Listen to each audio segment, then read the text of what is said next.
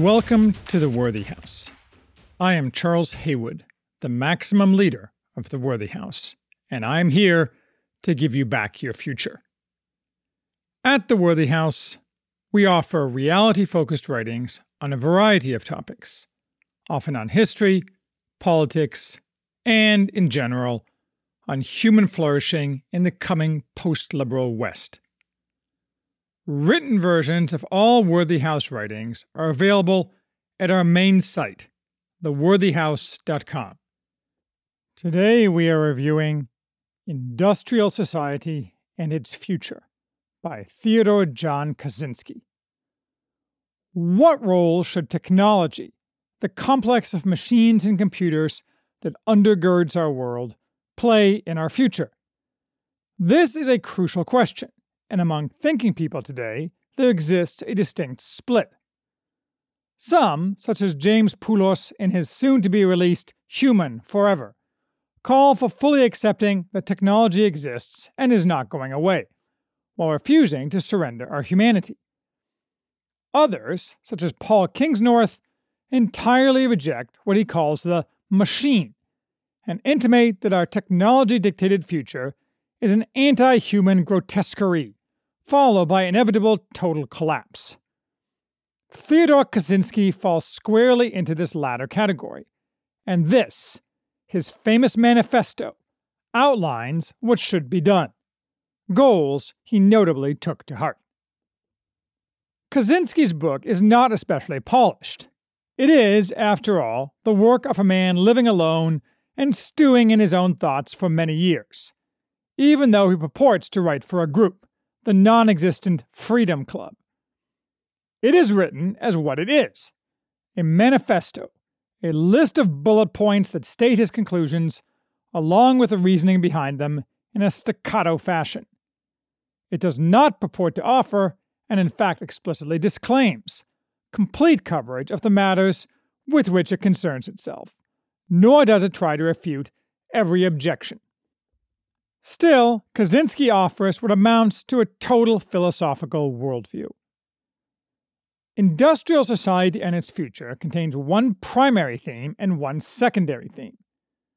The primary theme is that industrial technological civilization, that is, what we live in today and have since the Industrial Revolution, is very bad for mankind and therefore must be ended. That's no surprise if you know any of Kaczynski's story.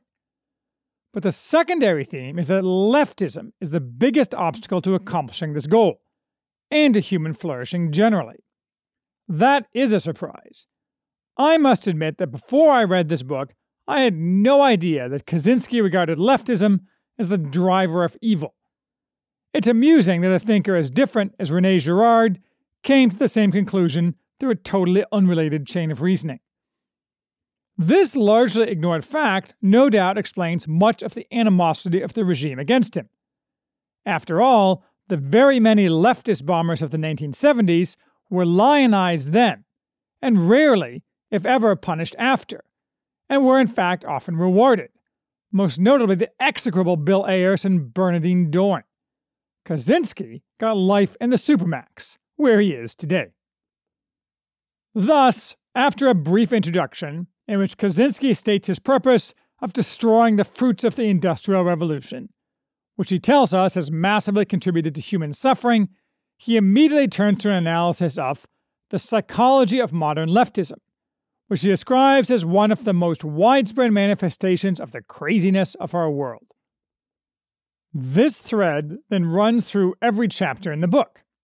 He admits some lack of precision in how he uses leftist, but in general, a leftist is someone who is both characterized by a feeling of inferiority and is willingly over-socialized. Kaczynski places emphasis on the objective inferiority part, not the subjective feeling part. These are people who are objectively inferior because they know they are not strong, good, and successful. Leftists include many, though not all, who are socialists, collectivists, politically correct types, feminists, gay and disability activists, animal rights activists, and the like. Leftists hate America and the West because they are strong and successful. The leftist is antagonistic to the concept of competition because deep inside he feels like a loser. Compassion, which the leftist delusorially believes to be his motivation, is fake and merely a cover for his hostility and frustrated need for power. In a similar manner, one who is over-socialized is one who is tightly bound by society, giving him a sense of constraint and powerlessness. Although he does not mention either, what Kaczynski seems to mean is social pressure from and upon leftists to absorb and then rebroadcast fatal debilities such as safetyism and the hyperfeminization of society. Leftists, who tend to be intellectuals or members of the upper middle class, are not at all rebels, as they would have us believe. Rather, they want to integrate everyone else into the system and force everyone to accept its values. The claim on which they base this demand is that they are experts, so we must obey them without question and without them having to offer, facts or reasoning. Given that this book, as a manifesto published at Kaczynski's demand in major newspapers, was released in 1995, when the cult of the expert was, comparatively, just a little cloud far away on the horizon, it's a little eerie to hear this precisely on-point, concise analysis of the atmosphere of 2021. And while Kaczynski's definition of leftism isn't mine, I focus on demands for emancipation and equality, our definitions both end up covering essentially the same set of people. Perhaps because one can map feelings of inferiority to demands for equality, and over-socialization to demands for emancipation. This attack on leftists is warm-up to defining what human life should be, the opposite of this life of the leftist. In its natural form, human life follows the power process, which in short is life lived by achieving goals through effort. One must have goals toward which to exercise one's power.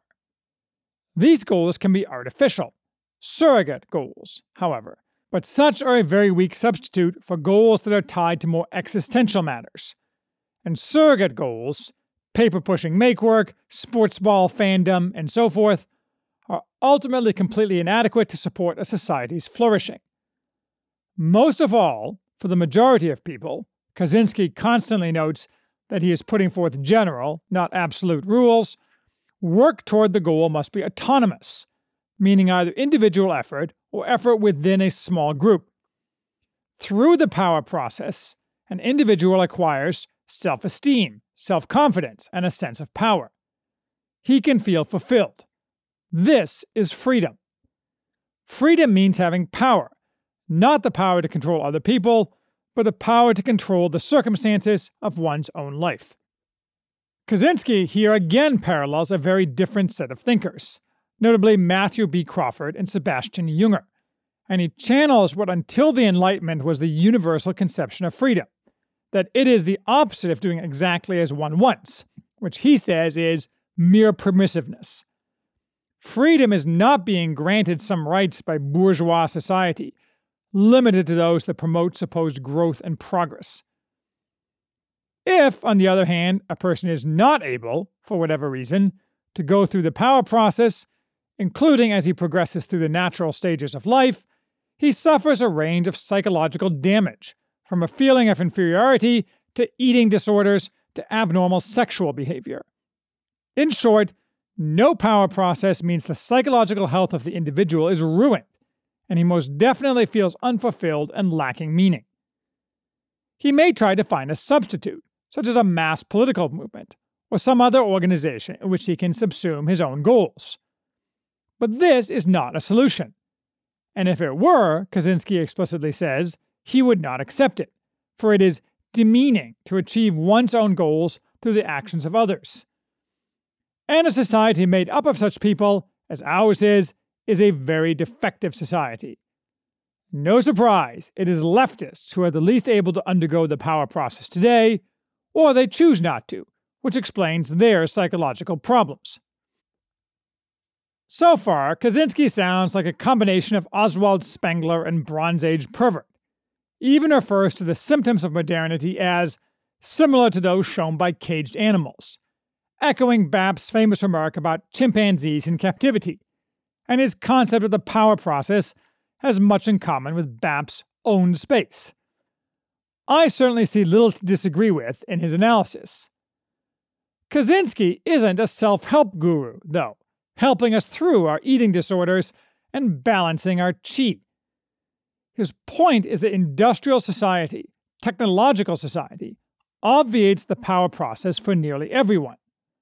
For him, technology means not digital technology, even less digital communications technology, but any large-scale industrial functions made possible by machines, and the social organization that derives from society being built around industrial functions, whether driven by steam or by Intel. This is what he calls the system, which manifests its will through our ruling class, which benefits the most from it. The system must control human beings in order to function. The goal is to over-socialize everyone and thereby weaken bonds existing outside the system. And this goal is the focus, explicit or implicit, of nearly all social efforts of the system, from breaking family ties to forcing women into the workforce. Industrial society demands that each person's primary loyalty be first to the system, because this is necessary for the system to operate at all. If everyone opted out, as Kaczynski himself did, the system would crash.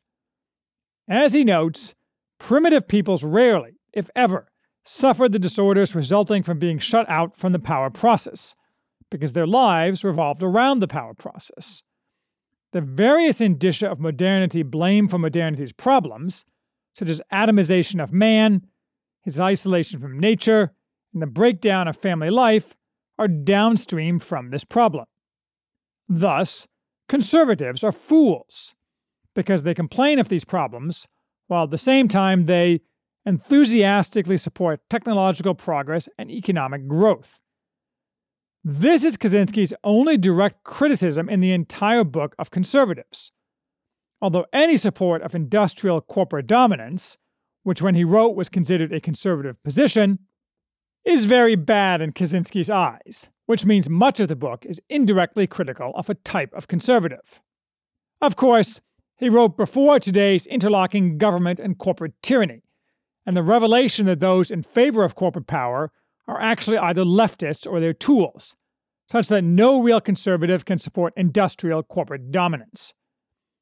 Leftists, however, are totally consumed by the psychological manifestations of exclusion from the power process, because they reject it on principle, not by accident. Seeing the resulting problems, mass dissatisfaction with life, the system has tried to set up alternatives to the power process, such as creating artificial needs through advertising that can be satisfied by consumer consumption. But this is a very poor substitute, mostly because autonomy cannot be part of this equation. Today, people live more by virtue of what the system does for them or to them than by virtue of what they do for themselves. It is not only that we lack autonomy, we are afraid all the time. Yet unlike primitive man, we are unable to act to combat our fears, from war to increasing taxes. And worse yet, these threats are man-made and imposed from outside, not natural occurrences we can stoically bear as part of the eternal natural order. The system prevents us from doing anything important at all in response. It regulates all behavior in its very nature. Kaczynski's point about fear and constrained response is very important, very insightful, and very prescient. Every nation in the world, it seems, is today organized around fear, most obviously of the Wuhan plague, but of much else as well.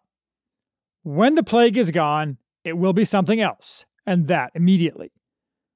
Governments both propagate fear as a means of control and try to alleviate fear in order to please the populace, which itself willingly bathes in fear.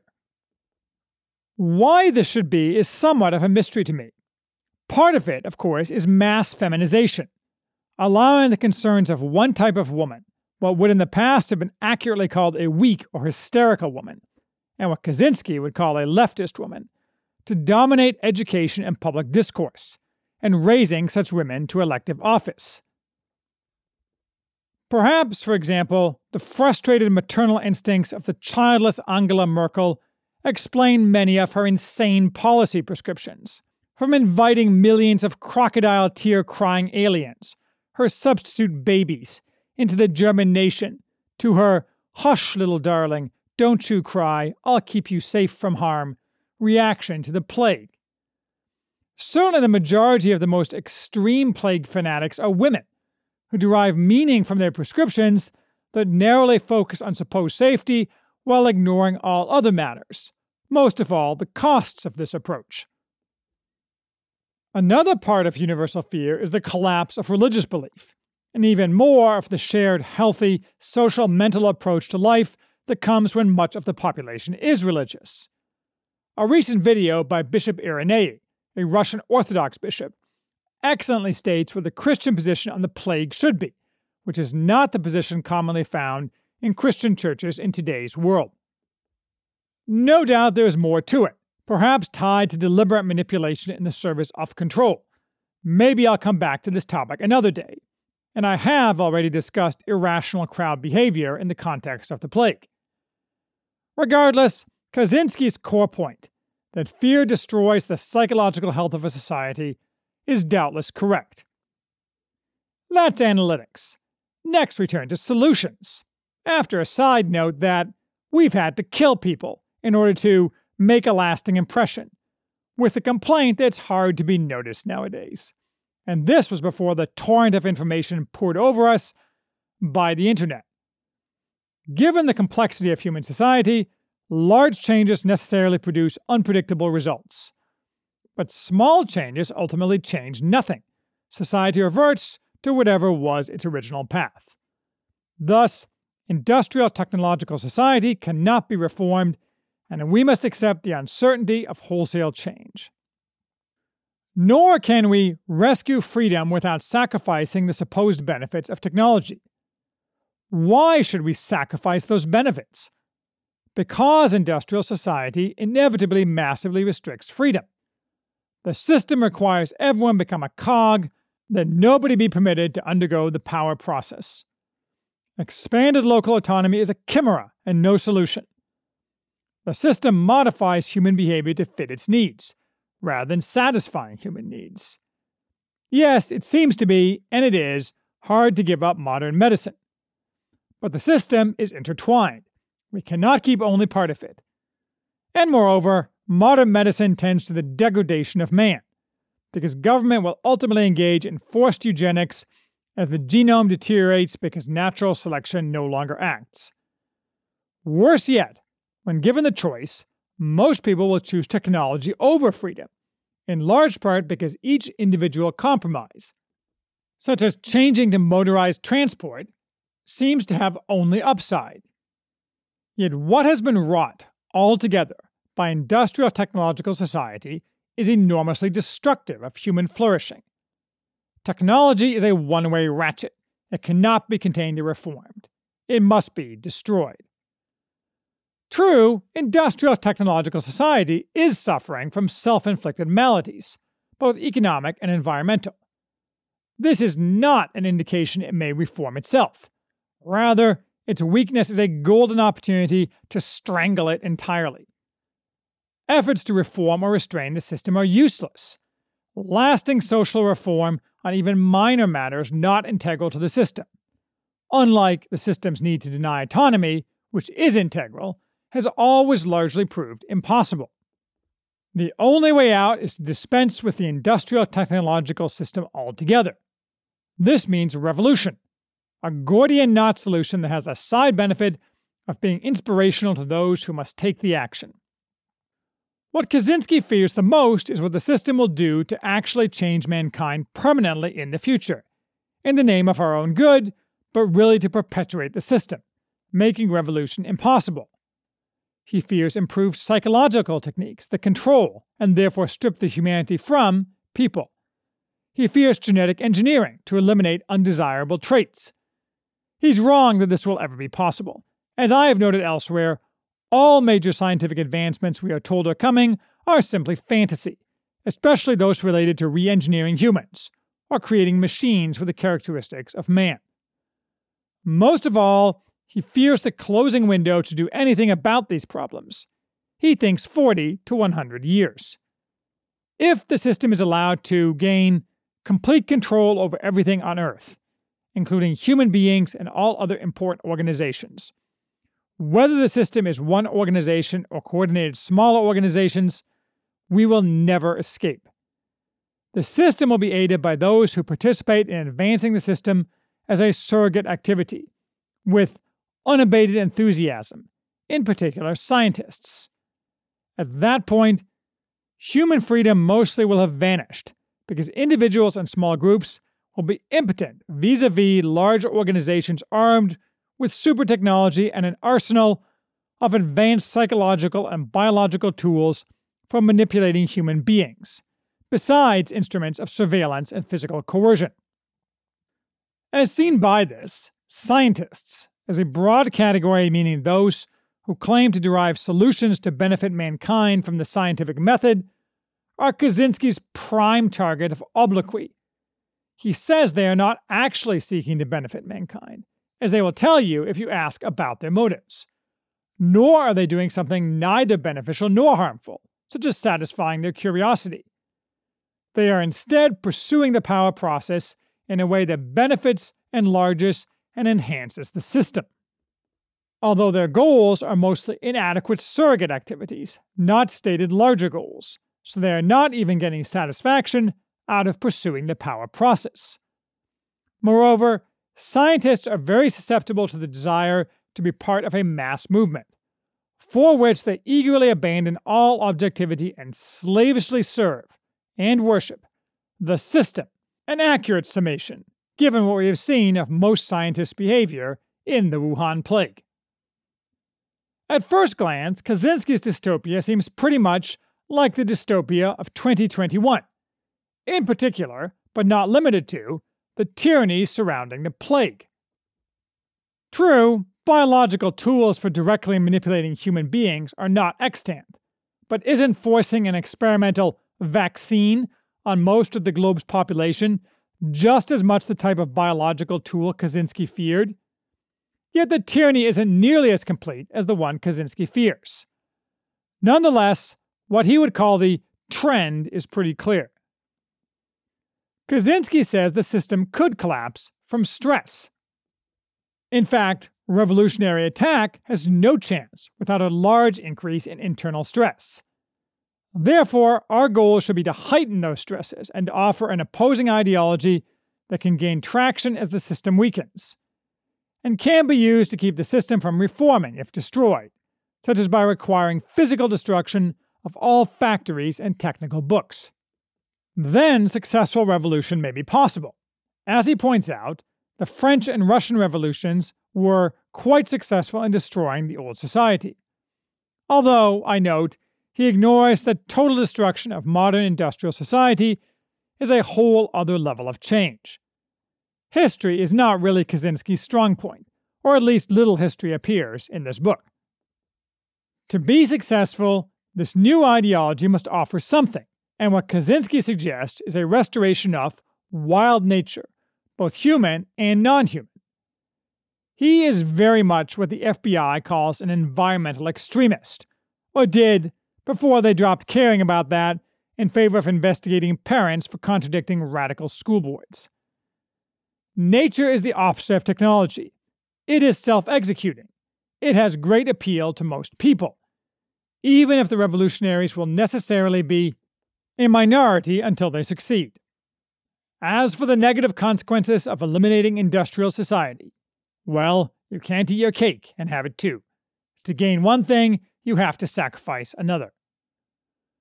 The revolutionaries should be strategic in their approach. For example, they should not attack the average American for being an obese overconsumer, as true as that is. Rather, they should attack the ruling classes for making the average American a victim of the advertising and marketing industry. More broadly, the target is the power-holding elite of industrial society: politicians, scientists, upper-level business executives, government officials, etc. The revolution must be international, not confined to one country. And economic interdependence, such as NAFTA, is good because it makes this more feasible.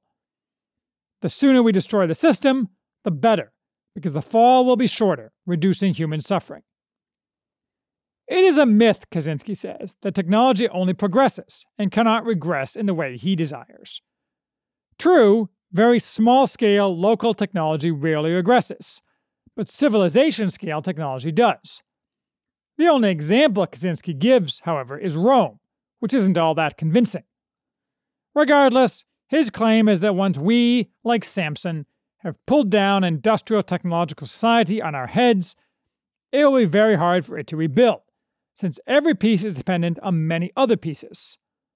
One might think that the obvious response is that hard is not the same as impossible, and many people would have an incentive to rebuild technology. For as he himself points out earlier in his book, individual applications of technology are typically alluring and useful. He ignores this and simply says there is no reason to believe that anyone will be interested in rebuilding industrial society, because enthusiasm for progress is a phenomenon peculiar to the modern form of society. Yes, technological development might recur in 500 or 1,000 years, but that's a problem for those future societies. I think 50 years is a lot more likely. In a way, technology is for mankind like the apple in the garden. So whatever the accuracy of his analysis or the realism of Kaczynski's solution, it'd be much more temporary than he thinks. This is the fatal flaw in his thinking. On the other hand, if I am being honest, I have to admit this approach of try it and see has a lot in common with my own. Burn everything, as I say lately, because reform of our stupid and evil society isn't going to happen otherwise. Kaczynski ends by returning to his earliest theme, with an extended attack on leftism. Leftism is bad, among many other reasons, because it cannot accept nature. Leftists reject human freedom and endorse collectivism, and seek a unified world, which requires management of both nature and mankind. Leftists adore power over others, seeking it, getting it, and using it, and technology grants them that power, so they will never give it up. To the extent any given leftist opposes technology, it is only because he does not control it, and so cannot use it to impose his will on others. Leftists will use technology to oppress everyone else if they ever get it under their own control. Leftism is a totalitarian ideology that fulfills the same needs as religion. As they say, where's the lie? Thus, in the framework I've repeatedly used for analyzing technology in the context of our future, that of Charles Mann's The Wizard and the Prophet, Kaczynski is most definitely a prophet. He rejects that the system can find solutions to the crisis it brings, and if it did, in any case, that would not solve the spiritual crisis. Moreover, new, unforeseeable problems would arise even were we to fix the ones we face. For example, he says, artificial intelligence, if it comes, will either destroy humanity directly or make human lives even more meaningless and psychologically damaged. Any technological fix is a band-aid, and a poisoned, defective one at that. This manifesto is a powerful attack on techno-optimism. Given that techno-optimism is one of the 12 pillars of foundationalism, it is therefore a challenge to me. We look around and we see Kaczynski's complaints both reified and multiplied many-fold. He is not wrong about the problems of modernity. I might place different emphasis and add various thoughts, but his core complaint about modernity is largely correct. My basic response and defense is that Kaczynski errs in ascribing the faults of modernity to the Industrial Revolution. They are instead the fruits of the fantasies of the Enlightenment, a purely political movement centered on supposed emancipation from supposed oppressions. What Kaczynski identifies is much more the spiritual failure of a society caused by philosophical rot, not by our machines. The Enlightenment's only connection with technological progress is that it happened at roughly the same time as technological advancement exploded in the West as a result of the unique characteristics of the West. So forever after, proponents of Enlightenment values have claimed causation. It is true that technological advancement tends to undermine the certainties of a society. Any change leads to a certain degree of corrosion. Moreover, it is an open question whether wealth can be prevented from accelerating a society's decay. And digital communications technology bids to be uniquely corrosive, a topic I will cover when I review Poulos' book. But change is unavoidable, and stasis does not lead to human flourishing either. Kaczynski's approach ignores that human nature is to work to improve one's estate, and the estate of one's children, which is what the Industrial Revolution did. Thus God instructed Adam in the garden. Mankind will not willingly live a primitive lifestyle, knowing what else is possible, nor will men forget what was once possible. Rather, they will reach for it again. The answer is to make man the master of technology, not technology the master of man, and to deprecate technology that delivers autonomic individualism. We choose atomization. It is not forced on us. When technology appeals to the worst angels of our nature, societal strictures are the solution, not pretending we can return the genie to the bottle, or kill the genie and return to the forest. Not failed perfectionism, but heroic realism. We have forgotten, because we have been made to forget, what a virtuous society looks like and can do. Such a society would alleviate the problems of modernity that Kaczynski correctly identifies, in part by restoring autonomy to individuals, but even more by restoring a sense of purpose, of meaning, of transcendence. There is no necessary reason that technology cannot aid, rather than retard, those goals. Kaczynski is probably right that we won't get there without a civilizational collapse, which won't come about through revolution, but simply because most of the West has become a stinking pile of vice and fatal contradictions. That's going to be unpleasant. But there's no need for us all to be picking nuts and grasses forever afterwards to be happy and to accomplish what men can do and should do.